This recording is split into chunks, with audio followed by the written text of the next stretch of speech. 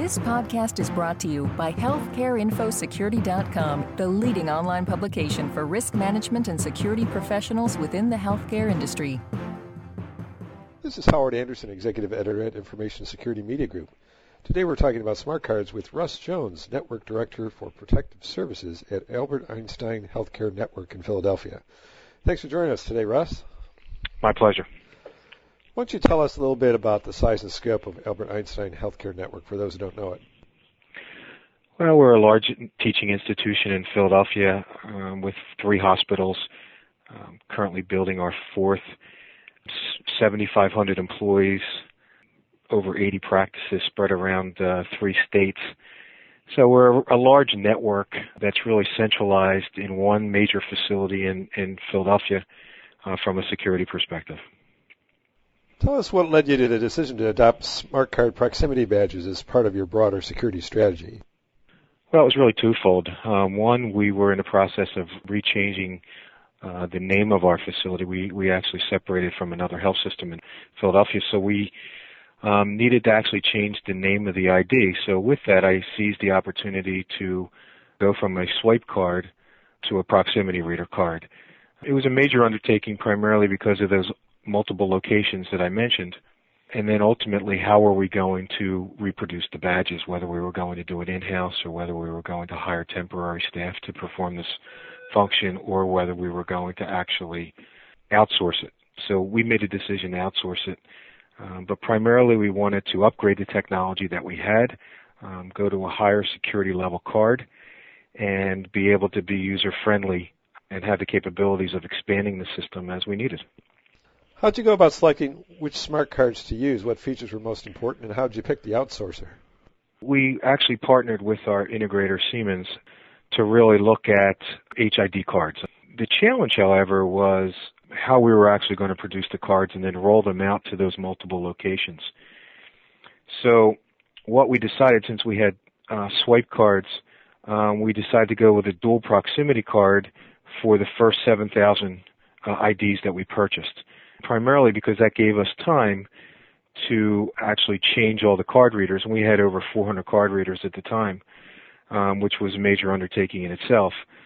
So with the decision of going to a dual proximity card, and when we did the distribution of the cards out to our employees, they really only had to make a decision when they came to a card reader whether to swipe or to hold it next to the card reader. So there was an education piece as well. I mean, we had marketing involved very heavily. There was a lot of education for our staff. And then we were able to get human resources involved to be able to distribute the cards, particularly for the off-site practices. So it was a major team effort, and that's one of the things that I stress when we went into this, is that it needed to be as seamless as possible, but it also needed to make sure that we had all the players involved in the beginning and to plan it out. So Siemens was phenomenal. They put the worksheet together for me and the different avenues of whether we were going to outsource or the cost ramifications and the return on that, and it turned out that it was more cost effective to have HID do it. So tell us how you're using the smart cards now. You're putting them to multiple uses, right?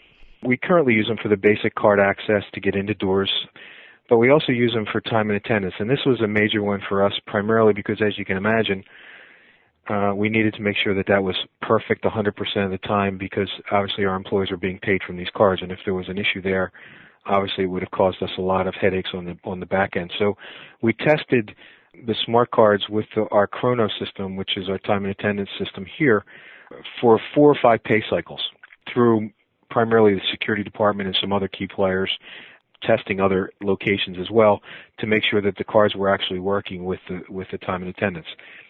The other applications that we use the cards for are food purchases in our cafeterias, which are tied directly to our payroll system. As you can imagine, you go through and you pay for your food, and it's ultimately deducted from your paycheck. We also use the cards for single sign-on to computers. So in the event that when I come in the morning or our employees come in the morning, instead of logging in manually through the keypad, they just hit their card against the proximity reader and it automatically logs them into the computer. And then when their computer is down or they go away from their computer and they come back, again, they just re-hit the reader with their ID and it reinitializes their password and it brings their screens back up. We also use the cards for our PPD testing and some of our safety testing, regulatory compliance testing that we have to do on a yearly basis.